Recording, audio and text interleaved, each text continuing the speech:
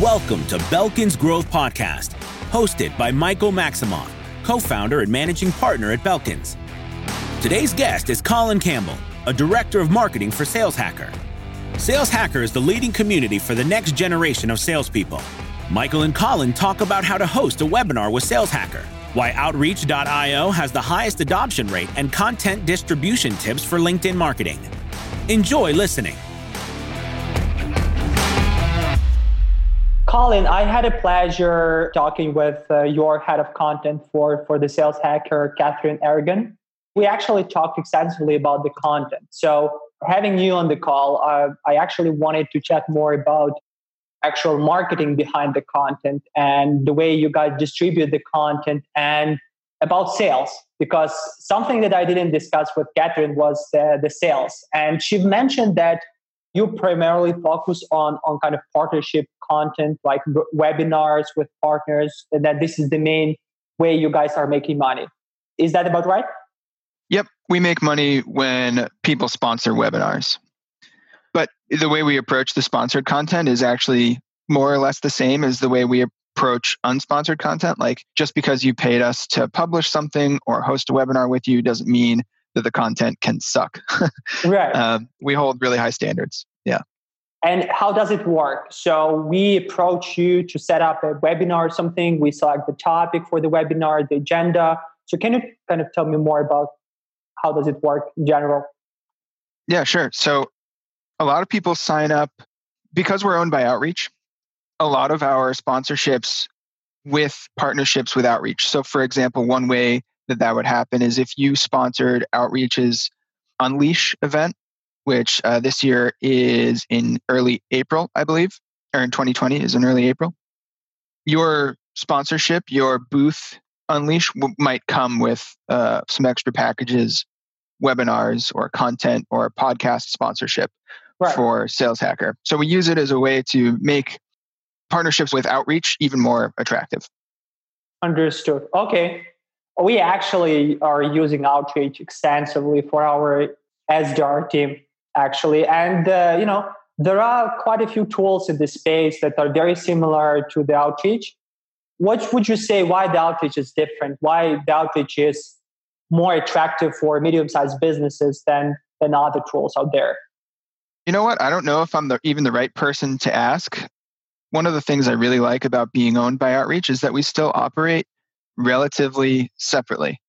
I know that one of the things that we hear back often, even though I don't work directly on the Outreach product or the Outreach marketing team, one of the things I hear often is that Outreach users have the highest rate of adoption of the tool compared to any of our competitors, or even some of the more adopted other, sales tools like even Salesforce. We have better adoption.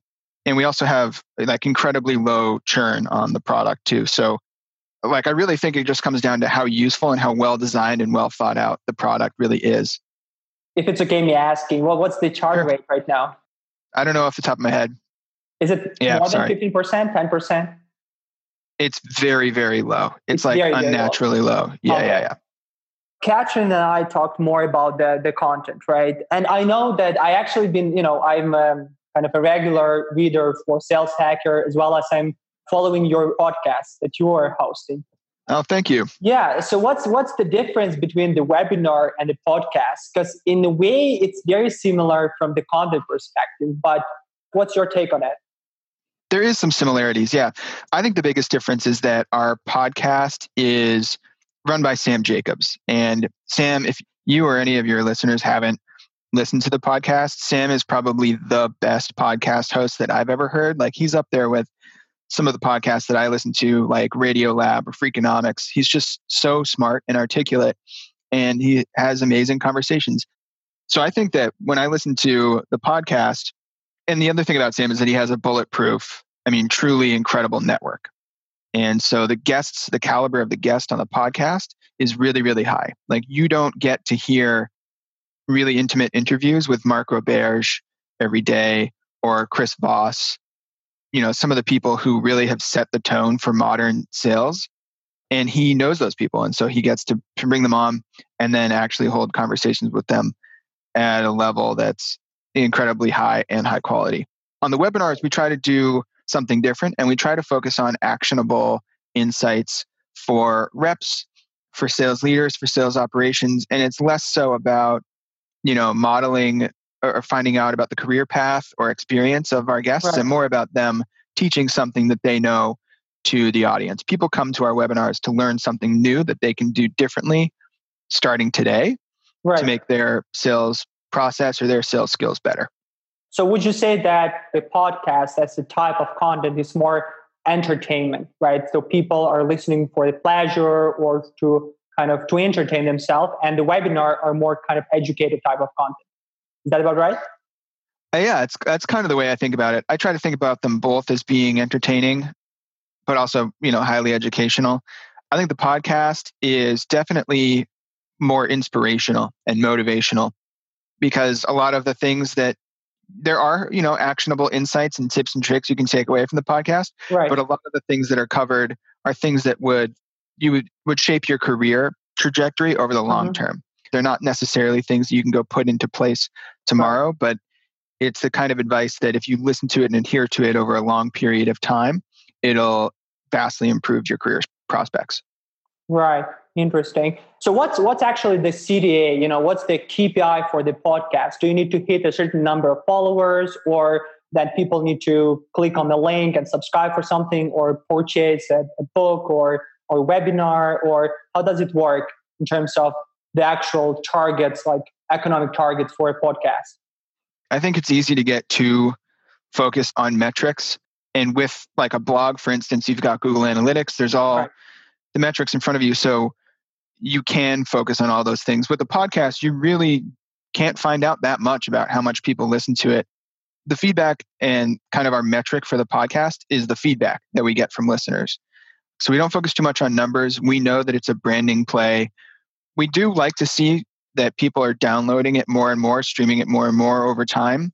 But we're much more interested in just having the ability to bring great, excellent sales career insights to people in another way.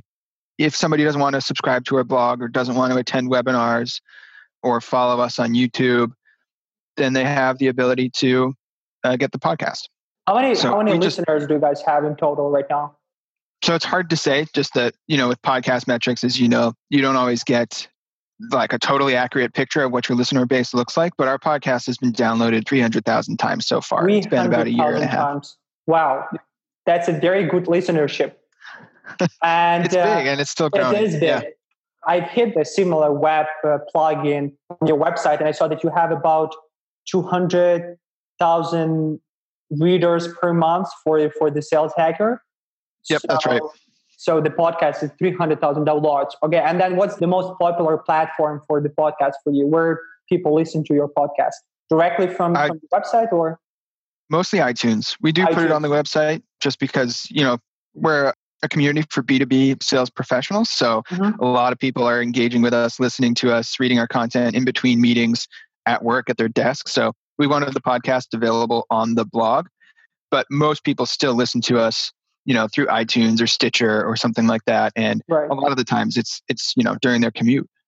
Kellen, one of the things that I wanted to to chat with you about is the actual director of marketing KPIs or targets. Because when I hired my chief marketing officer, it was kind of challenging for me to have these clear goals for marketing team, because they are not in sales per se, right? So I cannot say you need to hit that kind of target in terms of bringing in new clients, whereas they also are not in other departments, right? So what we did, we actually set up 3 different goals. We set up the goal in terms of actual tasks or targets in terms of execution of the content, like the certain number of blog posts, the certain number of podcasts or case studies, or something that we can measure, and then we can know the to-do list.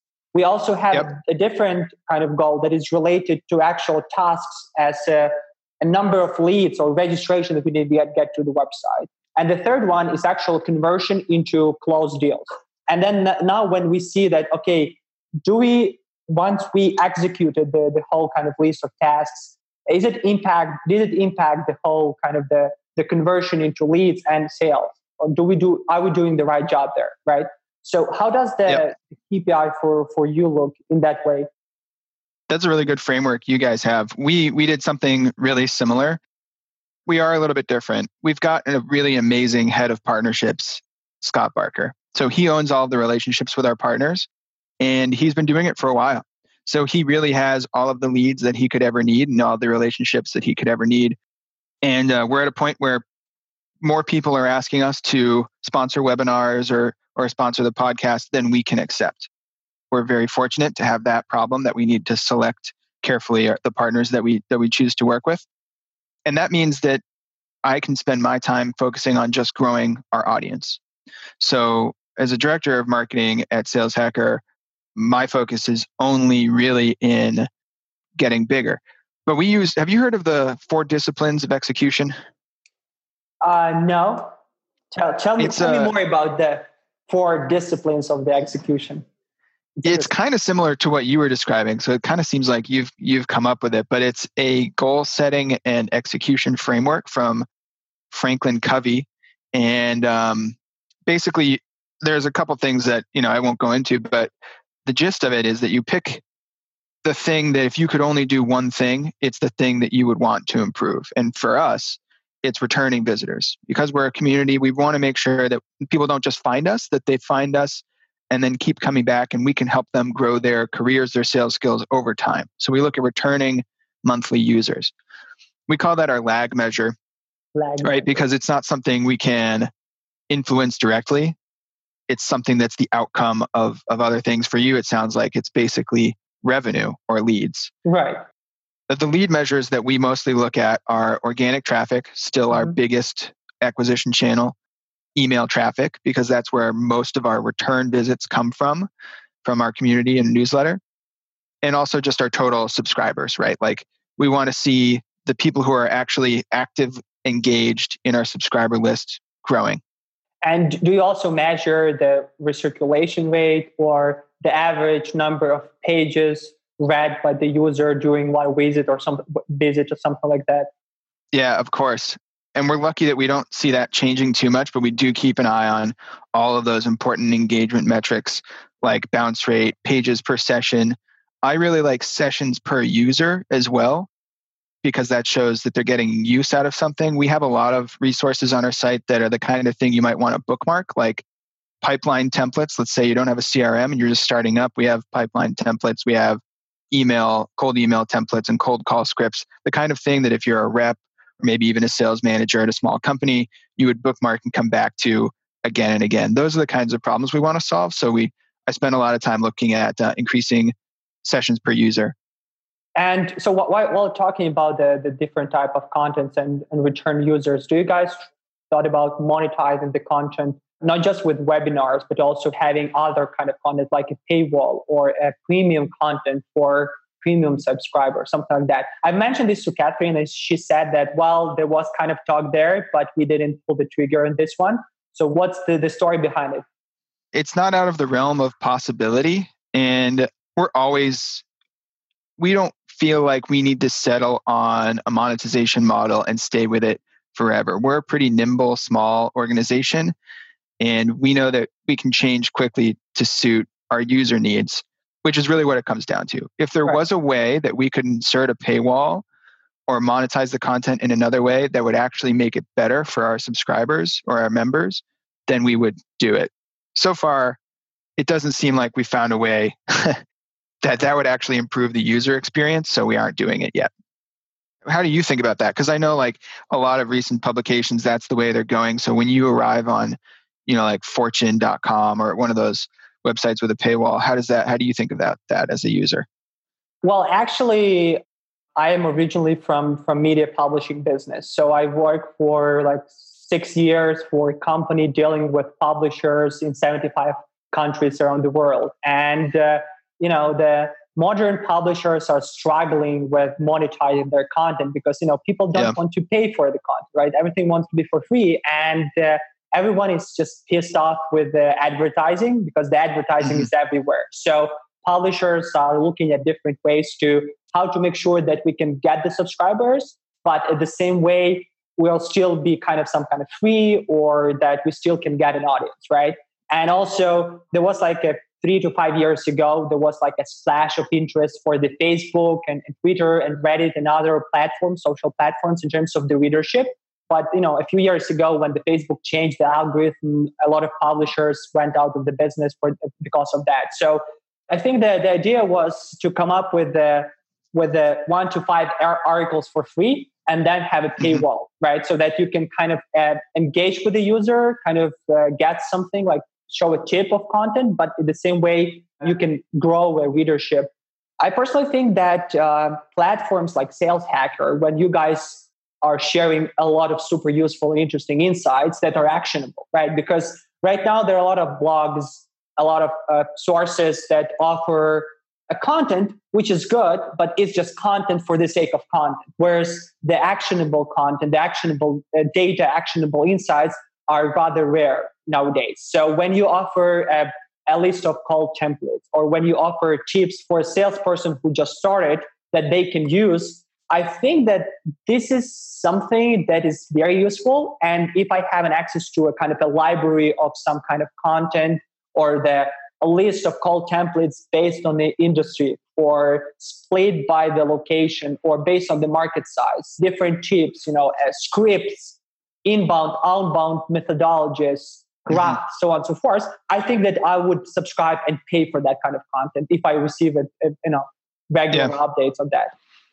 Yeah, that's something we hear.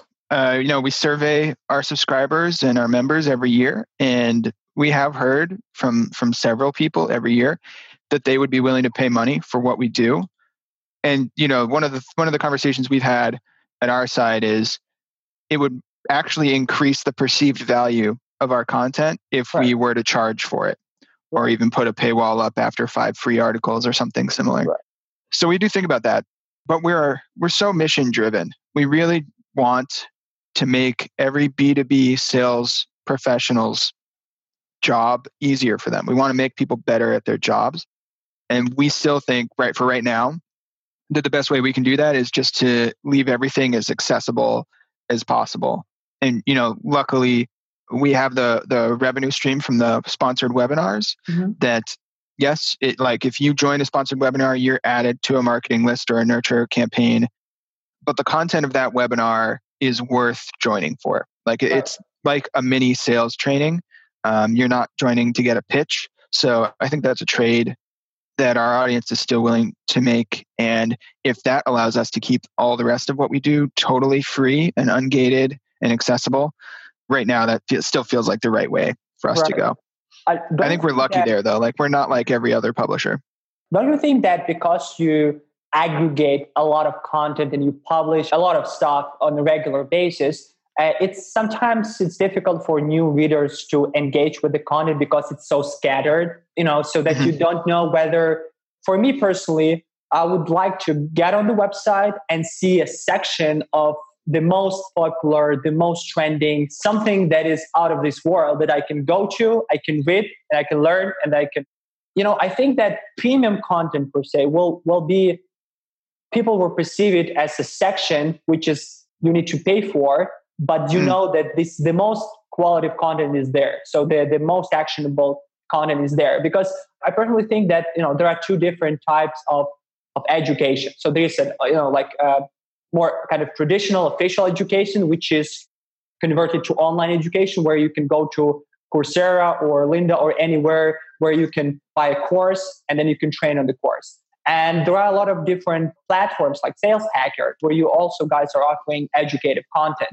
But if I don't put my dollars into that, I usually not think that this is I think that this is more like, oh, okay, I read it, it's interesting, but I don't perceive it as something that I can follow. So if I'm going to be paying for something, then I would say, okay, this is interesting. And I think that a lot of people right now that are super busy, they actually appreciate following Sales Hacker and having 1, 2, 3 articles per week or per day, which I can quickly read for 5-10 minutes, learn something new, and then move forward with my job. And I think that having more communities like Sales Hacker about marketing, about development, about operation, hiring people would actually help not just salespeople in general, but also other entrepreneurs and business people to advance in what they're doing. You're definitely right that, one of the challenges for somebody who's new to Sales Hacker, at least in the past, was finding out where to start and like where you want to end up. For a long time, we were kind of operated like an encyclopedia, right? Like we would just publish, if we knew it was really good and worth reading, we would publish it. And then it was up to the user to go and kind of dig that out of our website. So a lot of that came down to really just like design and user experience. And just in June, we finished a redesign and relaunch of the website, which does have a few of those features rolled out. And we have plans to improve that more. Like shout out to Algolia. If you don't know them, they're a site search. It's amazing, customizable and personalizable. You can personalize the search results. If somebody is an SDR and they come and read sales development content again and again, and then they do a search, you can serve them results that tilt towards their recognized area of interest, or maybe even their industry. So that's something we rolled out. And we also do have a section on the site now that has a couple of our best of articles in a few different categories like leadership, research that we've done, sales strategies and tactics. But there's still more work to be done there for sure. I mean, right. We have thousands and thousands of pieces of content, and it's a lot to search through. And one of the things that we are actually working on now is like if you are a new subscriber, in the past, normally you would get a great little welcome email from our founder, Max Altschuler, tell you a little bit about what Sales Hacker is, and you'd basically be in our newsletter, right? You'd just get the same content as everybody else. Now we're building a welcome flow that runs off of a survey. So if you take a little survey, tell us who you are, then everything from there on out is much more segmented for you and personalized for you. We go out of our way to give you some of our best content, some of the things people seem to get the most use out of right up front. So we're trying to decrease time to value and provide more defined user journeys through little features like that. But yeah, it's definitely a work in progress for sure. That's interesting approach, by the way. And while you were kind of telling me about this, I was thinking that it's very similar to what we built here at Belkins from the perspective of hiring you and training you SDRs, right? Because when you just started being an SDR or a sales executive, right? You want to have this very clear guide, like step 1, step 2, step 3, step 4, step 5. Yeah. And what we are trying to aggregate the content that we are releasing, as well as our internal scripts and guidelines, to have a library, like a very detailed onboarding checklist with all the steps that person should take. So what I think is that would be really interesting to have that on Sales Hacker when I started as a sales, and then I have this very detailed, like a very basic information, then more advanced, then more sophistication, so on and so forth, and then some tips and tool tips and something like that. That should be very interesting. Yeah, I think that almost anybody's learning path can benefit from a little bit more structure. The trick is, especially when you're managing a community of like 135,000 sales professionals, how do you make sure the structure works for as many people as possible without making it so vanilla that it's plain or boring or just not interesting enough? And a lot of that for us comes down to having the right data, which is why we built a survey right into the onboarding. It's an ask, it's one more thing to do for our users, but we really think they'll get a lot of value out of it on the back end. Right. Yeah. So, Colin, I appreciate a very interesting approach. And I think that the more data you have, right, the more user-friendly you guys will be, and the more targeted the content and the more valuable content will be for your readers, right? I wanted to also quickly touch base about the role of the content in B2B sales, because my company, we specialize in outbound sales, and the outbound sales is more actionable type of sales when you just knock at the door, get ahead of your prospects, and then start kind of conversing. And the role of the content in the outbound is very kind of limited comparing to the inbound sales, right? And content strategy.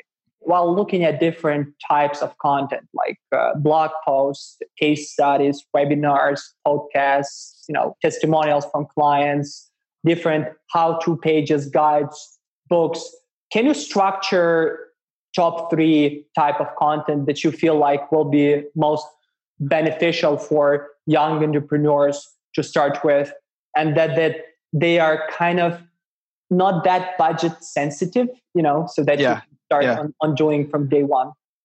Right. So like, where's the best bang for your buck? If you're a young entrepreneur, where do you start to get short-term gains out of something that's easy to produce? Right. Well, it depends a little bit on your audience, but in general, I would say if you're a B2B business and you need to sell to other businesses, the best type of content that you can produce that's the easiest is just LinkedIn posts or even just LinkedIn comments. Like you don't even really need to create your own posts. But if you spend some time on LinkedIn every day, I try to block out half an hour just at the start of every day. And I get on and I look for posts that are interesting to me and I leave comments of my thoughts. I do a couple searches for people who may have interesting content. I connect with them with a personalized message. That over time will have the biggest impact, especially for young entrepreneurs. I guess aside from that, the next best thing you can do is create written content. And did Catherine tell you when you spoke with Catherine, our head of content, she talked to you about like the process she uses to make sure the written content actually has an impact? She mentioned something briefly, but we didn't get in depth into this. So if you want to cover that real quick. Sure. Yeah. So here's like a crash course for anybody who doesn't know how to get results from written content, like in a blog. It's easy to write something and have it do nothing for you. But here's like what you can do, right? So you're having sales conversations. If you're a young entrepreneur, hopefully you're the first seller of the business, right? So think about like, what's your prospect's biggest pain point or challenge or question, something they always ask you. Go to Google and search that thing. And if there are other people writing about that thing, then that's a good topic for you to write a blog article about. So here's what you do. You go to the first result in Google, you search your question, you go to the first result in Google, you open up that page and you get a piece of paper out and a pen and you go through the page and you make a little checklist. You take kind of an inventory of the topics covered in that page. So you're taking notes of like, what are the subheadings? What are the questions that are answered? What are the tips that are given? And you do that for the first 5 results on the Google search results page. And then you've got a list, a big inventory of all of the things that people might want to learn when they search that question. That's your outline. So like we can restructure that checklist in a way that makes sense to tell a story. But those are all the things that you should cover when you write your article. Right. And then what you do in terms of the content distribution, where do you post that content? On LinkedIn, your blog, Facebook, LinkedIn, company page, right?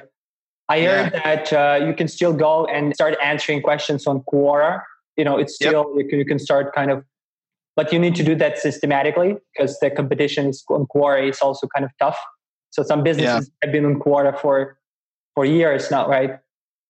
Yeah, I personally think that trying to do every distribution channel isn't always worth it because like you say, you might spend 10 hours trying to answer questions on Quora or get your content out there and just have it not be visible. If there's already a bunch of answers to similar questions from other thought leaders, maybe they've been up there for years and years and they have more comments or responses or likes. So I would say like play to your strengths. If you have a strong personal network, take your content and ask people one by one to share your article on LinkedIn.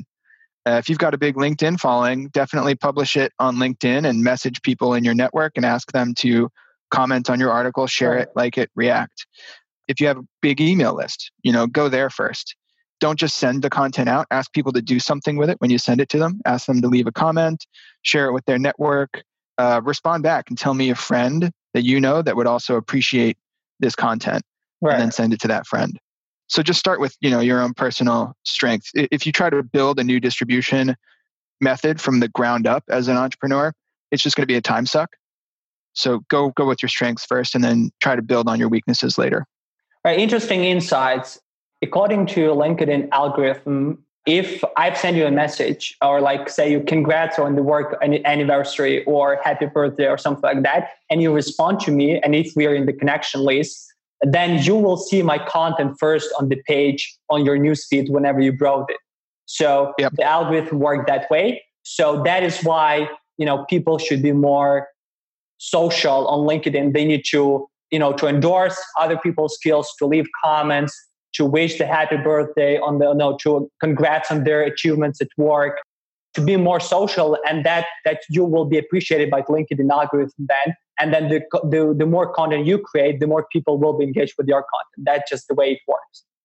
Another interesting insight is that whenever you post an article on LinkedIn, never include the external link, because then your viewers will go down. So you always need to have a native LinkedIn link. So first you need to post an article and then share that article with your post, rather than posting something on your blog and then sharing the blog article, because then the viewers will just go down, because now the algorithm will not let you go through with your viewership. Absolutely. Those are great tips. The other thing you want to think about is, or there's two things. If you post on LinkedIn and people are commenting, that's awesome. That's the most important thing for the LinkedIn algorithm. They want to see true engagement and conversation on their platform. So if you're LinkedIn, that as a platform, people are having conversations, that makes you happy. So when people comment on your posts, at least in the first hour, try to respond to every comment and start more conversations. Ask questions that would require the person to give something other than a yes or no answer. Yeah, that helps a lot. And then the other thing is just in general, like LinkedIn is not for selling. If there's one thing to understand for any entrepreneur, if you're the guy or the girl and you connect with someone and pitch them, it will never, ever work, and it will waste a lot of your time, and people will hate you. So if you use LinkedIn to learn, and you just, when you connect with people, say, I genuinely thought this thing you said was really interesting. Can you tell me more about that?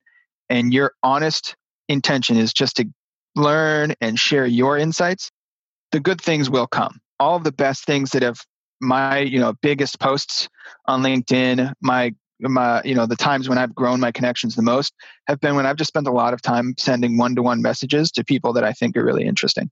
And just to add to the commenting part, whenever you leave a comment, don't forget to tag a person, because sometimes you just leave thanks and that's it, but you need to tag a person and then the thanks. That would increase the viewership as well. Great.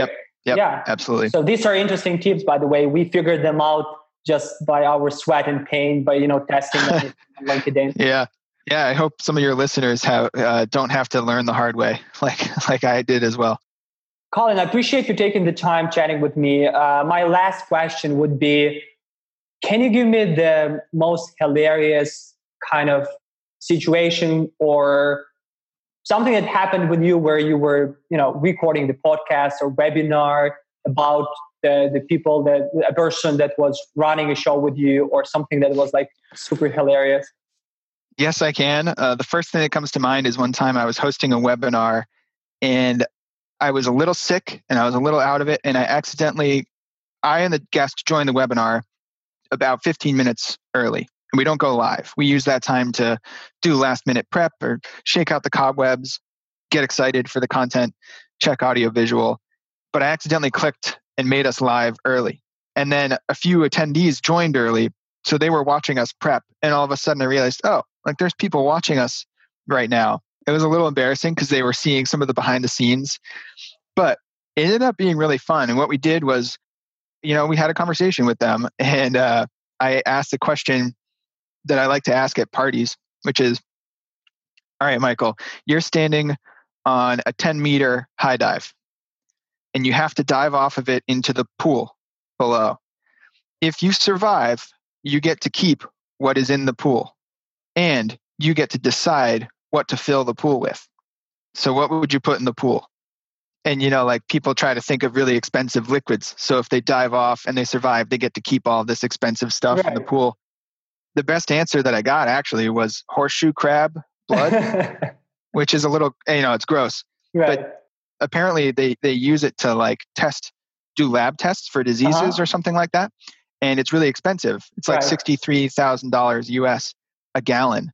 So, in a pool that's like, I don't know, $6 billion or something like that. There were some kind of smart people there with you guys. Yeah.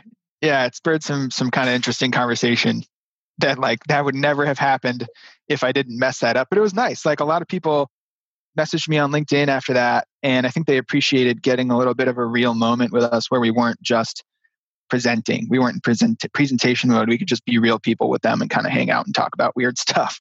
So do you ever have funny moments? I I do have a lot of funny moments, probably because I am just new in this, so I'm just starting. So that's why I wouldn't have guessed. I'm fucking up, every every time. But I think that right now people need someone or need to listen or read the content which is created by people who live in it or just be genuinely driven by a mission or something instead of taking it very seriously and professionally, right? So that's why whenever we personally create a blog post or case study or anything, we are doing that for our team to read, to get insights from, and to listen to enjoy it. And then we just post it for everyone else to share. And sometimes whenever I do something, any kind of content, I usually post a lot of stuff, a lot of insights that people feel like, okay, Mike, you are taking away a lot of stuff that is kind of personal for the company. Don't you think that your competitors will see that? And I always say, listen, guys, the next month we figure out something else, something new, and then we're going to post that. And the next month, something new as well. So no, the competitors will not keep up with us.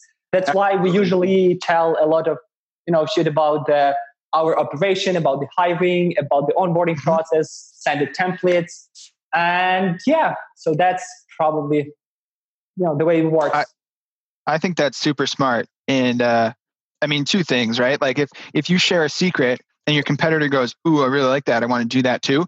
That means they're chasing you, which is exactly what you want.